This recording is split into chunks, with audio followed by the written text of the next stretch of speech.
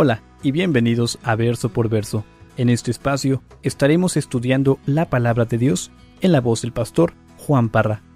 Si aún no tienes alguna iglesia en donde congregarte, te invitamos a Capilla Calvario de Oxnard. Estamos localizados en el 1925 Eastman Avenue, en la ciudad de Oxnard, California.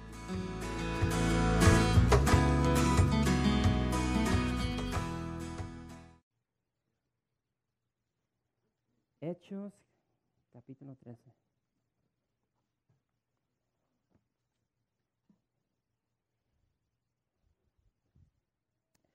Bueno, vamos a continuar con el capítulo 13, donde dejamos la semana pasada. Y quiero rápidamente recordarles de que esos cinco ancianos que se encontraban en la iglesia de Antioquía, si recuerdan, ellos estuvieron ministrando en esta iglesia. Gracias a Dios, Dios los estaba usando grandemente para su servicio.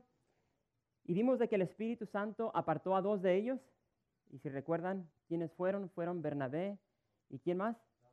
Y Saulo. Y estos fueron enviados para un ministerio específico.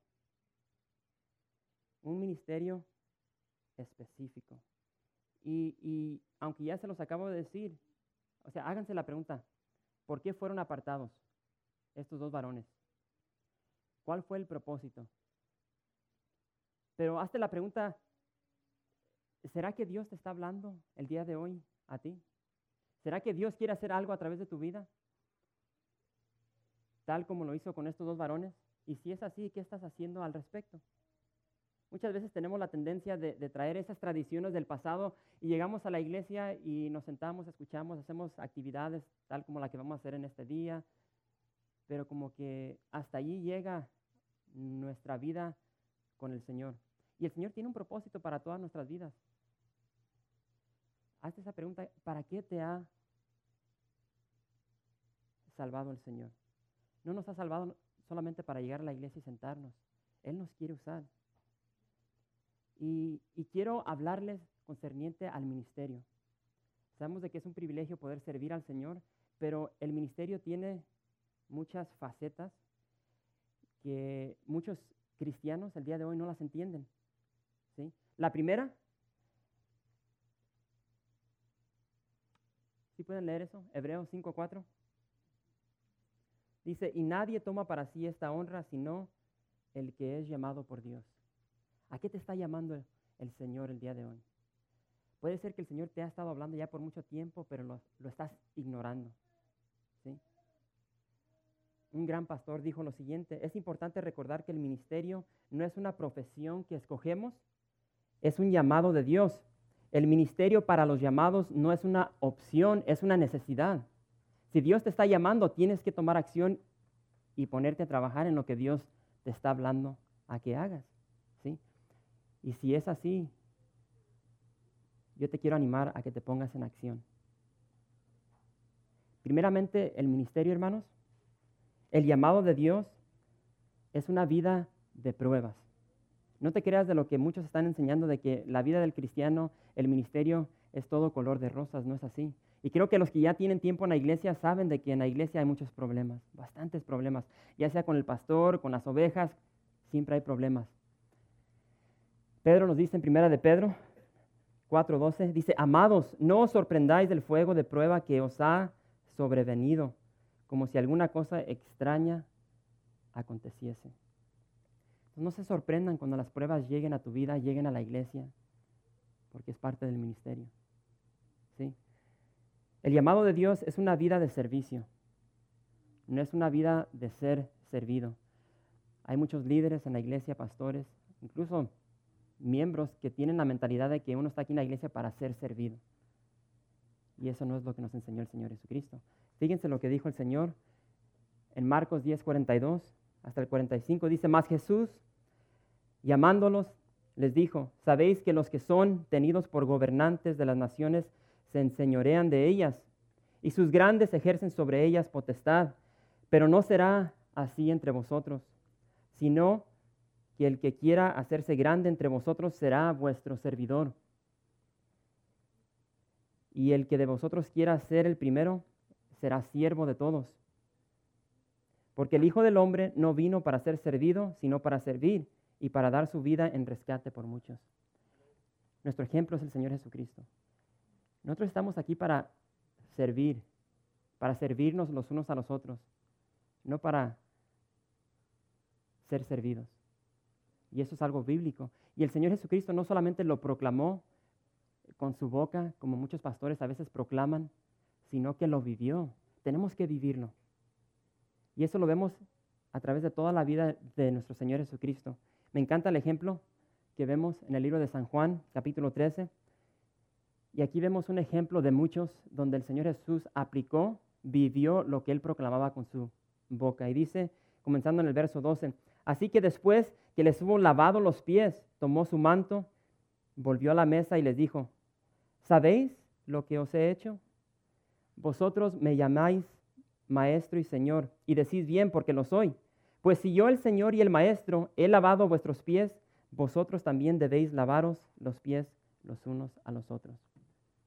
Una vida de servicio. Una vida que tenemos que vivir nosotros el día de hoy, como hijos, como hijas de Dios. ¿Sí? Ahora, Pedro escribió lo siguiente. Primera de Pedro, capítulo 2, verso 21. Pues para esto fuisteis llamados, porque también Cristo padeció por nosotros, dejándonos ejemplo para que sigáis sus pisadas.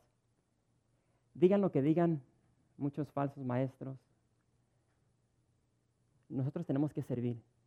Y tal vez no te gusta eso, tal vez estás acostumbrado a ser servido, quieres que se te dé toda una charola de plata, de oro, pero así no funciona el verdadero evangelio. Y nos dice Pedro, dice que Cristo padeció por nosotros, y si el Maestro, si el Señor padeció, ¿cuánto más nosotros? Y dice, Él es nuestro ejemplo, Él nos ha dejado esas pisadas, las que tenemos que seguir el día de hoy. Y tenemos que entender algo, hermanos, algo que muchas personas no entienden, es un gran privilegio poder servir al Señor. Es una gran bendición. Y si eso no lo puedes captar en tu mente, en tu corazón, entonces tienes que indagar más en la palabra del Señor. Yo no sé cuántos de ustedes han estado siguiendo las noticias, ya saben que está por entrar un nuevo presidente y en este momento él está escogiendo a todos sus dignitarios, ¿sí? Está escogiendo a su gabinete y está escogiendo a personas importantes. Esta semana escogió o estaba por escoger supuestamente a la previa primera dama, a Hillary Clinton. Entonces vemos que empieza a escoger a personas importantes. ¿Para qué? Para que sirvan a su lado. Y escuchas a los reporteros y dicen, qué privilegio poder servir bajo este nuevo presidente. Y te pones a meditar sobre la posición que tenemos nosotros. Qué privilegio poder, primeramente, ser hijos del Dios Altísimo y tener el privilegio de poder servirle. No sé si ustedes han meditado sobre esto. Algo simple y sencillo, pero hermoso, de poder tener un estudio de hogar en tu casa, donde la palabra de Dios es proclamada, donde vidas son transformadas, porque tú eres fiel en abrir la palabra de Dios y compartirla.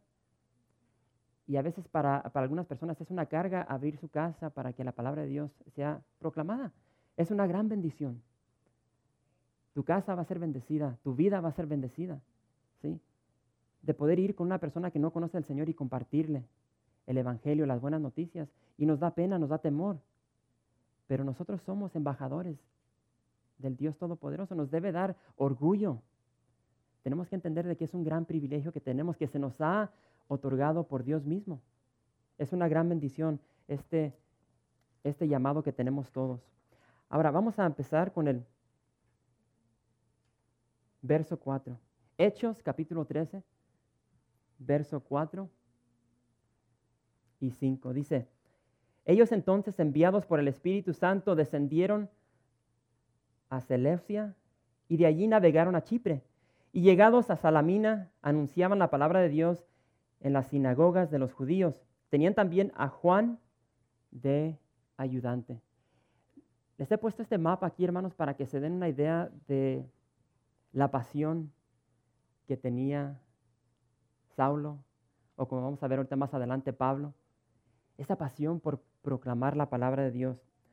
Y como podemos ver, estos dos hermanos salieron bajo la bendición de Dios. Y es tan importante cuando vas a salir a un lugar, cuando vas a hablar con una persona, llevar ese respaldo de Dios. Y es lo que llevaban estos dos varones, llevaban el respaldo, habían sido enviados, como dice ahí en el verso 4, habían sido enviados por el Espíritu Santo.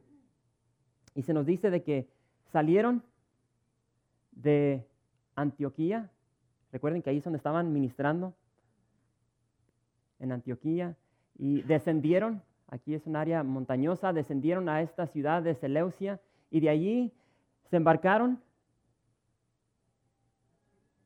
y se fueron hasta esta isla de Chipre. Para que se den una idea lo que estos dos hombres están haciendo para proclamar la verdad. Y lo relaciono con nosotros el día de hoy. A veces nosotros no queremos ir ni siquiera a nuestro vecino y tocarle la puerta y compartir las buenas nuevas. Fíjense todo lo que navegaron estos hombres para llegar a este lugar, ¿sí? Y se nos dice aquí que fueron acompañados por ¿quién? Por Juan Marcos. Juan Marcos era el primo de Bernabé y dice que se fue de colía con estos dos.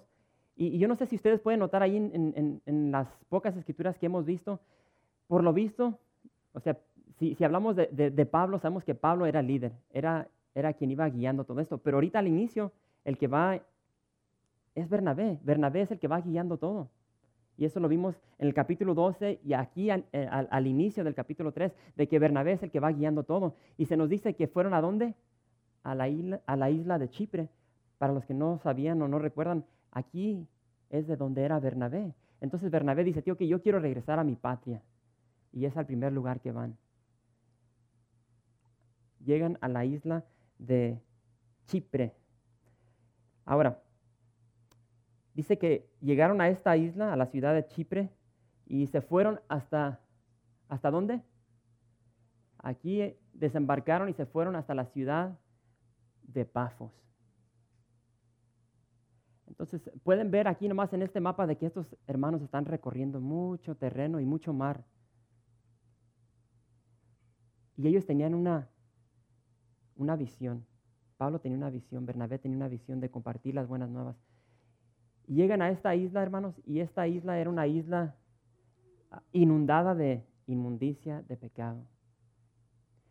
Y podemos ver aquí de que llegan a Pafos, y no sé cuántos de ustedes sabían, pero en esta ciudad de Pafos tenía un puerto donde llegaban muchos marineros. ¿Por qué? Porque aquí había un templo a la diosa de Astoret. Y quiero leerles algo concerniente a esta diosa, Astoret. Astoret era una diosa cananea del amor sensual y la fertilidad. Yo no sé cuántos de ustedes se han dado cuenta a través del estudio de la palabra de Dios que había muchas diosas de la sexualidad, de la fertilidad, y siempre involucraba las relaciones sexuales. ¿Sí? Como que estos dioses se los inventaron para que les complacieran sus placeres. ¿Sí dije eso bien? Así es que esta diosa era una diosa de la sensualidad sexual concerniente a la fertilidad. También era llamada como Astarot, y esta es la misma diosa que adoraban los caldeos, conocida como Isis o Istar. Y esta diosa era identificada con el planeta Venus, también es conocida como Venus. Y esta es la misma diosa de los sidonios, si recuerdan, si regresan a Primera de Reyes, fue la diosa que adoraba a Salomón. Esta fue la mentada diosa que hizo caer al rey Salomón. Recuerden todas las concubinas que tenía Salomón. Siempre se involucraba en las relaciones sexuales. Y para que se den una idea de lo que sucedía aquí, hermanos, en esta isla, si regresamos a la isla de Chipre, porque estaba este templo allí, esta diosa, toda mujer que vivía en esta isla tenía que dedicarse tan siquiera una vez al servicio de Astoret. Así es que, ¿qué significa esto? Que toda mujer que vivía en esta isla, tan siquiera una vez en su vida, tenía que ir al templo y se tenía que ofrecer en sacrificio vivo en las gradas de este templo a cualquier hombre que llegara a esa isla. Y como les dije, era un puerto, y en este puerto llegaban muchos adoradores, muchos hombres religiosos, ¿sí? Porque querían adorar, ¿sí? Y pues ellos llegaban, los hombres llegaban, y había mujeres, me imagino, mujeres hermosas, no muy hermosas, hablando de lo físico, y pues llegaban estos hombres, pues yo quiero adorar el día de hoy, y iban y escogían a las que les gustaba, tenían sus relaciones sexuales, adoraban, y eran prostitutas sagradas. El dinero que se les daba, esa ofrenda la tomaba la mujer y la daba a la diosa Astarot. Entonces, a este es el lugar que han llegado estos hombres, hermanos. Ellos no fueron a un lugar remoto donde no iba a haber problemas, donde todo estaba bien. Ellos llegaron donde abundaba la inmundicia. ¿Con qué? Para traer verdad a este lugar. Y es un buen ejemplo para nosotros de que tenemos que ir a esos lugares donde están una bola de pecadores y traerles la verdad, traerles esperanza. Y es lo que están haciendo aquí estos tres varones. Y fíjense lo que sucede. Vamos a ver con quién se topan, quién les da la bienvenida. Y vamos a leer en el verso 6, Hechos capítulo 13, verso 6, dice: y habiendo atravesado toda la isla hasta Pafos, hallaron a un cierto mago, falso profeta, judío, llamado Bar Jesús, que estaba con el procónsul Sergio Paulo, varón prudente. Llamando a Bernabé y a Saulo, deseaba oír la palabra de Dios, pero le resistía Elimás, el mago, pues así se traduce su nombre, procurando apartar de la fe al procónsul. Entonces Saulo, que también es Pablo, lleno del Espíritu Santo, fijando en él los ojos, dijo: oh, lleno de todo engaño y de toda maldad, hijo del diablo, enemigo de toda justicia, ¿no cesarás de trastornar los caminos rectos del Señor? Ahora pues, he aquí la mano del Señor está contra ti, y serás ciego, y verás, y no verás el sol por algún tiempo. E inmediatamente cayeron sobre él oscuridad y tinieblas, y andando alrededor buscaba a quien le condujese de la mano. Entonces el procónsul, viendo lo que había sucedido, creyó, maravillado de la doctrina del Señor. Increíble este encuentro que tienen Bernabé, Saulo y Juan Marcos. Y dice aquí la palabra de Dios que al llegar a esta ciudad de Pafos, les dio la bienvenida, ¿un qué?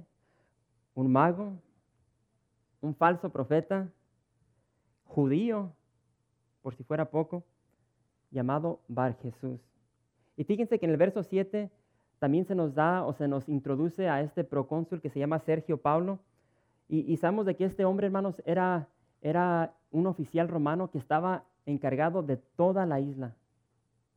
Esa era su tarea, ese era su oficio, su trabajo. Él estaba encargado de toda la isla. Y tenía a un servidor que era un mago, falso profeta, judío, que se llamaba Bar Jesús, también nombrado como Elimás. Y Bar Jesús, hermanos, significa hijo de Jesús o hijo de Josué. Elimás significa hombre de sabiduría. Y realmente hemos visto que muchas veces el nombre que tiene una persona como que lo identifica con su persona, y aquí no va con este personaje, ¿sí? Y aquí tengo una foto de él.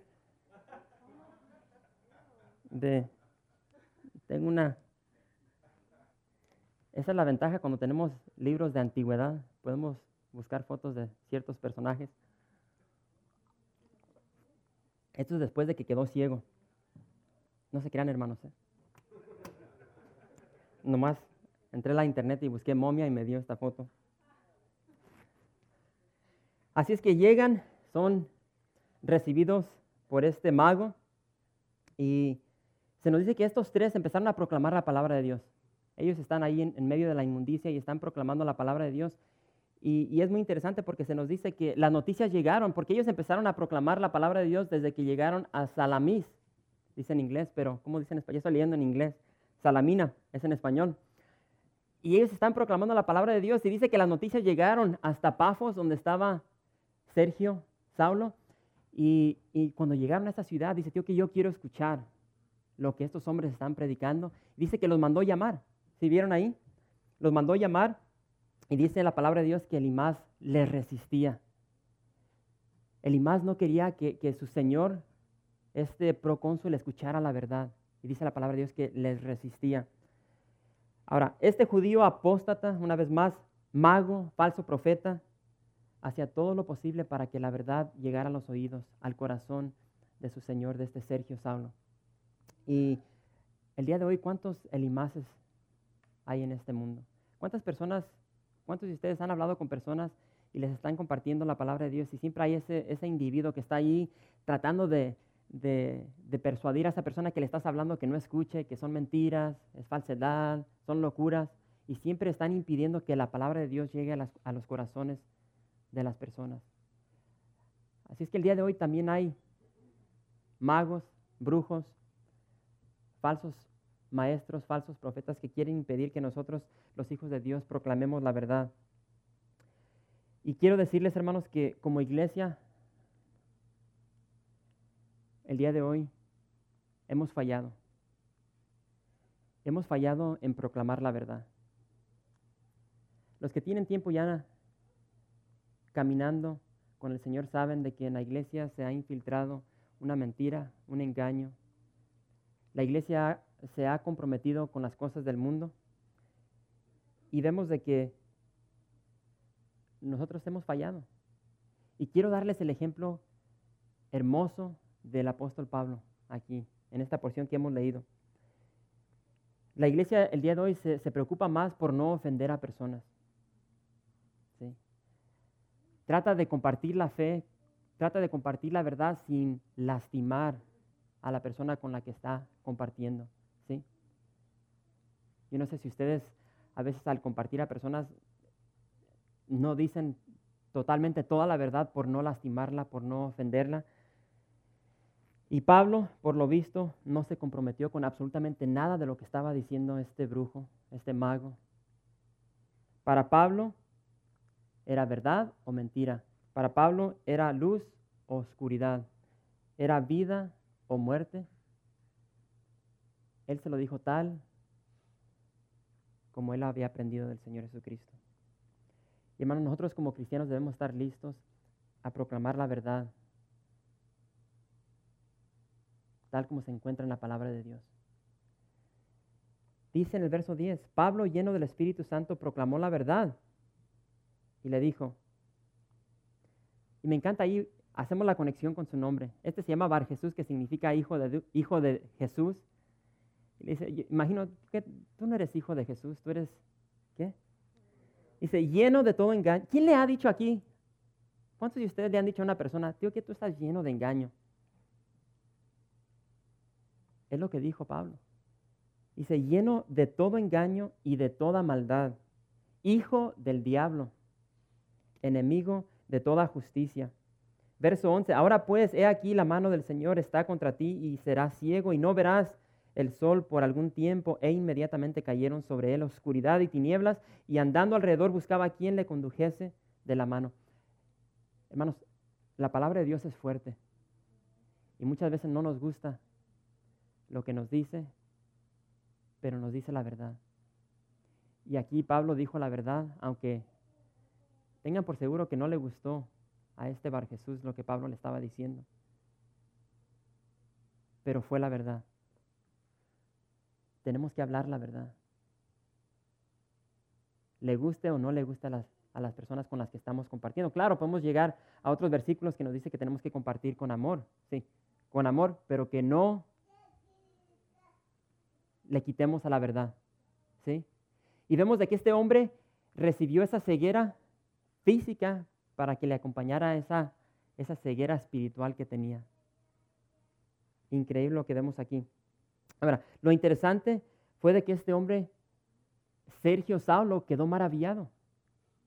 Él está viendo todo lo que está diciendo Pablo, lo que le dice a este señor, y después no solamente lo que le dice, sino lo que hace. Dice, tío, que tú vas a quedar ciego, y queda ciego. Así como ese señor. Y dice que, ¿sé qué? Se maravilló. Otras traducciones dice que quedó asombrado, quedó admirado. Pero ahí les va lo siguiente. Él no quedó admirado, maravillado por lo que hizo Pablo. Fíjense lo que dice. Quedó ¿Dónde estás? De la doctrina.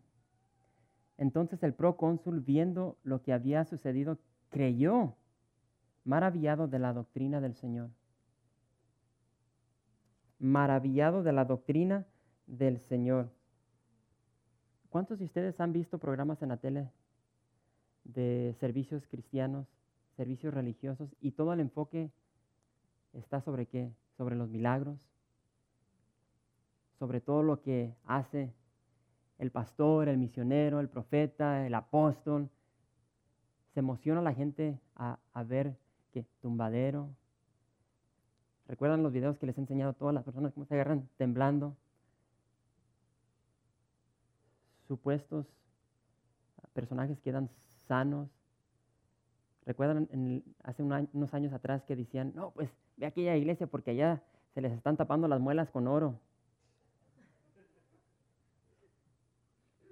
Y puedo seguir y seguir y seguir. Y la gente se emociona por estas cosas. Pues yo voy a ir allá porque ahí, para que me pongan una muela de oro. ¿Tú crees que si Dios te va a sanar una muela que tienes toda picada, te la va a sanar con oro? El Señor te va a poner una muela nuevecita. Pero vemos de que muchas personas se emocionan por las cosas que ven. Nos debemos emocionar por la palabra de Dios. Y este procónsul dice que se maravilló de la doctrina que estaban proclamando estos dos hombres. ¿Cuál era la doctrina? El mensaje de salvación. El mensaje de salvación es simple y sencillo. Somos una bola de pecadores, pero Cristo vino a esta tierra para morir por ti y por mí. ¿Qué más necesitamos? Es todo. Yo iba rumbo al infierno, ahora voy rumbo al cielo. Y si eso no te llena de alegría, de gozo, no sé qué te va a llenar. ¿Sí? Te aseguro algo, de que cuando estés en el cielo y empieces a ver la gloria que nos está esperando, vas a decir, wow, valió la pena. Y vemos de que este hombre se maravilló, se admiró de la doctrina, del mensaje que estos hombres estaban proclamando. Ahora, hay tantas preguntas, hermanos, concerniente a lo que hemos leído en esta mañana, concerniente a este mago. Lo cierto es de que Lucas no nos da todas las respuestas. No nos da todas las respuestas. Lo que sí creo yo que Lucas quiere que entendamos nosotros el día de hoy es de que nosotros cuando proclamemos la verdad, lo hagamos sin disculpas, lo hagamos sin temor, lo hagamos sin distorsión, sin debate. Hablemos la verdad tal como se encuentra. Si vamos a ofender al grupo de homosexuales, de lesbianas, que se ofendan. Si vamos a ofender a alcohólicos, que se ofendan. Si vamos a ofender a personas que están viviendo vidas de adulterio, que se ofendan. ¿Por qué? Porque es la verdad. Y ese estilo de vida los va a llevar a un lugar, al infierno. Y tenemos el mejor ejemplo, el ejemplo del Señor Jesucristo. Él dijo simplemente la pura verdad. Y él ofendió a millares de personajes, líderes religiosos, mas sin embargo no se detuvo, siempre proclamó la verdad. Es algo que tenemos que hacer nosotros el día de hoy. Y un ejemplo hermoso que se me viene a la mente, ya se congeló esta. Ay, Señor, tenía una buena foto. ¿La puedes apagar y prender de vuelta? Se me hace que la momia congeló la situación aquí. Un ejemplo hermoso, y es una historia que creo que todos la conocemos, la historia de Elías. Cuando Elías llegó delante de los 400 y pico profetas de Baal, él no tuvo temor, no tuvo vergüenza. Un profeta de Dios contra más de 400 profetas, y él proclamó la verdad. ¿Sí? Sin temor, sin nada.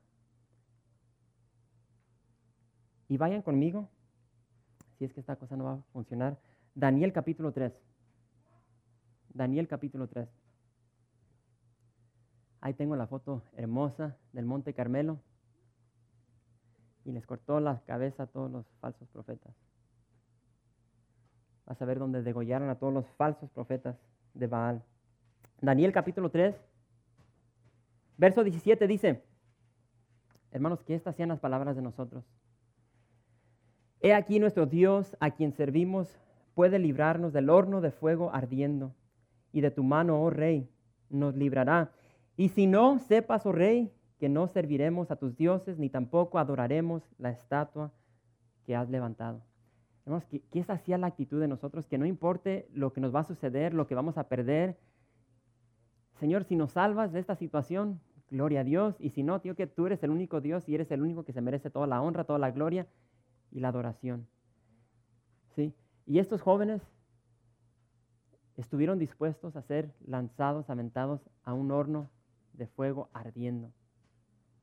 Que nosotros tengamos esa actitud, hermanos. Hechos capítulo 13, una vez más, vamos a leer el verso 13 y dice: habiendo zarpado de Pafos, Pablo y sus compañeros arribaron a Perge de Panfilia, pero Juan, apartándose de ellos, volvió a Jerusalén. Estos tres salen de esta isla de Chipre con gran victoria, ¿sí? Se proclamó la palabra de Dios, fueron personas alcanzadas. El simple hecho, me imagino, aunque si, ¿cómo se llamaba? Sergio Salo fuera el único que hubiese creído, creo que fue gran victoria porque fue el hombre más poderoso de esa isla y él creyó, dice la palabra de Dios. Entonces ellos dejan esta isla y dice que se van hacia Perge en gran victoria por lo que Dios había hecho en sus vidas y a través de sus vidas. Pero dice, la palabra de Dios dice que cuando llegaron ¿a dónde? A Perge o a Panfila de Perge de Panfila, dice que Juan se apartó. Juan Marcos se apartó de ellos. Y hermanos, realmente no sabemos por qué sucedió esto. Yo no sé cuántos de ustedes han estudiado sobre esta porción de la Escritura de Dios. No sabemos si fue por temor de lo que sabía Juan Marcos que les iba a acontecer por ese estilo de vida que estaban viviendo, ese viaje misionero tan potente. Tal vez extrañó a su familia en Jerusalén. O sea, no sabemos por qué se apartó de ellos. No sabemos los motivos. No sabemos quién tenía la culpa, si la tenía Pablo, si la tenía Juan Marcos. Puede ser que le dio coraje de que ya no era Bernabé quien estaba guiando este viaje misionero, sino que era Saulo. Como les dije, hay muchas preguntas que no se nos contestan. Lo que sí sabemos, hermanos, por seguro, es de que ellos llegaron a un arreglo más adelante. Y vamos a llegar a esa porción de la palabra de Dios. Ellos arreglaron ese asunto, aunque le fue muy molesto a Pablo de que fue abandonado en este tiempo tan crucial de su ministerio. Ellos llegaron a un acuerdo. Y si vemos las vidas de estos dos varones, Pablo siguió con su visión, con su meta de proclamar el evangelio por todo el mundo, y Juan Marcos fue fiel. Y la evidencia la tenemos en el tercer evangelio en el Nuevo Testamento, porque escribió el libro de Marcos. Entonces Dios arregló ese asunto que habían tenido entre ellos y ellos siguieron adelante. Fíjense lo que dice en el verso 14. Hechos 13, verso 14 dice: ellos pasando de Perge llegaron a Antioquía de Pisidia y entraron en la sinagoga un día de reposo y se sentaron. Y después de la lectura de la ley y de los profetas, los principales de la sinagoga mandaron a decirles: varones hermanos, si tenéis alguna palabra de exhortación para el pueblo, hablad. Entonces Pablo, levantándose, hecha señal de silencio con la mano, dijo: varones israelitas y los que teméis a Dios, oíd. El Dios de este pueblo de Israel escogió a nuestros padres y enalteció al pueblo, siendo ellos extranjeros en tierra de Egipto, y con brazo levantando los sacó de ella. Y por un tiempo como de 40 años los soportó en el desierto, y habiendo destruido 7 naciones en la tierra de Canaán, les dio en herencia su territorio. Después, como por 450 años, les dio jueces hasta el profeta Samuel. Luego pidieron rey y Dios les dio a Saúl, hijo de Cis, varón de la tribu de Benjamín, por 40 años. Quitado les levantó por rey a David, de quien dio también testimonio, diciendo: he hallado a David, hijo de Isaí, varón conforme a mi corazón, quien hará todo lo que yo quiero. De la descendencia de este, y conforme a la promesa, Dios levantó a Jesús por Salvador de Israel.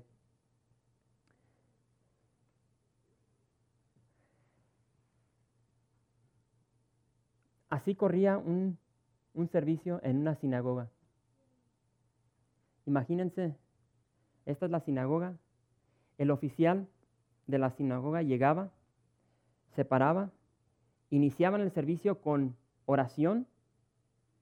Después de que iniciaban el servicio con oración, dice que leían del Pentateuco, de los primeros 5 libros de la ley, leían porciones de ahí, después iban a los profetas, y después de que leían estas porciones de la palabra de Dios, este líder decía, ¿habrá alguien que conoce de la ley? Un hombre estudioso que quiera compartir y darnos un comentario de las escrituras que hemos leído. Ese era el proceso de un servicio en la sinagoga. Y nos lo describe aquí la palabra de Dios. Fíjense en el verso 15. Dice, y después de la lectura de la ley, que viene siendo los primeros 5 libros del Antiguo Testamento, y de los profetas, los principales de la sinagoga mandaron a decirles, varones hermanos, si tenéis alguna palabra de exhortación para el pueblo, hablad. Les preguntan a Bernabé y a Pablo, hey, ¿quieren compartir algo concerniente de lo que se acaba de hablar? Y traten de imaginarse a Pablo, dice, ¿a quién le dan pan que llore? Dice, de volada se levantó. Y fíjense el resumen que les da un historial de todo lo que había sucedido. Y dice que los regresa ¿hasta dónde? Hasta Egipto. Y empieza a hablar de cómo Dios, el Dios que ellos sirven, de cómo los sacó de esclavitud de Egipto. Y les empieza a desarrollar su historial. Les dice, después de que salieron de Egipto, ¿recuerdan esos 40 años que navegaron dando vueltas en el desierto por su maldad, por su pecado? Y después de allí dice que los llevó por el tiempo de los jueces. Los que están yendo al estudio de los jueves ya están transcurriendo el libro de los jueces. Esos 450 años donde Dios gobernó a través de jueces. Les empieza a hablar sobre eso. Después de allí dice que los llevó hasta el profeta Samuel. Los que han leído, recuerdan cuando estudiamos el libro de Samuel, desde que estaba pequeñito. De Samuel se fueron ¿a dónde? Al primer rey, Saúl. La nación ya no quería ser gobernada por Dios, querían un rey como las demás naciones paganas, así es que les mandó a Saúl, y después de Saúl los llevó ¿a dónde? A David, al hijo de Isaí. Y de ahí, como que le recorta, dice, de ahí es donde nació ¿quién? El Salvador. ¿Sí vieron eso? De David fue donde se levantó Jesús por Salvador de Israel. Y hermanos, en este historial que se nos da aquí por Pablo, quiero que se fijen de que este historial culmina ¿con quién? Culmina con el Señor Jesucristo, con la persona de nuestro Señor Jesucristo. Y podemos ver de que Dios tenía un plan, tal como el apóstol Pablo. Ese plan era de llevar a los que estaban en esta sinagoga, ¿a dónde? A la persona de Cristo Jesús. Comencé el servicio diciendo de que Dios tiene un plan, un propósito para todas nuestras vidas. El Evangelio siempre nos va a llevar a la persona de Cristo Jesús, porque Cristo es el único camino. Cristo es el único que nos puede salvar. Él debe ser el centro de nuestra vida, de nuestro matrimonio, de nuestro hogar. No importa lo que esté sucediendo alrededor. No somos Bar Jesús, somos hijos de Dios. Y yo te pregunto el día de hoy, ¿dónde te encuentras? ¿Te encuentras en Jesús o te encuentras fuera de Jesús? ¿Te encuentras como Elimás, ciego, caminando por donde quiera? ¿O te encuentras como Pablo se encontraba, bien centrado en la palabra de Dios? Hermanos, estamos viviendo en un tiempo difícil y solamente si estamos en Jesús podemos descansar. Él debe ser el centro de nuestra vida, de nuestro hogar, de nuestra familia. Y yo te exhorto, yo te animo, si no es así en tu hogar, en tu familia, que este sea el inicio donde tú vas a hacer todo lo necesario para sacar todo lo que está en tu hogar, en tu vida, en tu corazón, que no le place al Señor, échalo fuera. Y deja que Cristo reine en tu corazón primeramente, en tu hogar, con tu familia, tus hijos. No te comprometas con las cosas de este mundo. todo se va a quedar aquí. Comprométete con la verdad. Queremos vivir vidas de santidad, vidas de integridad, vidas que le van a placer al Señor Jesucristo.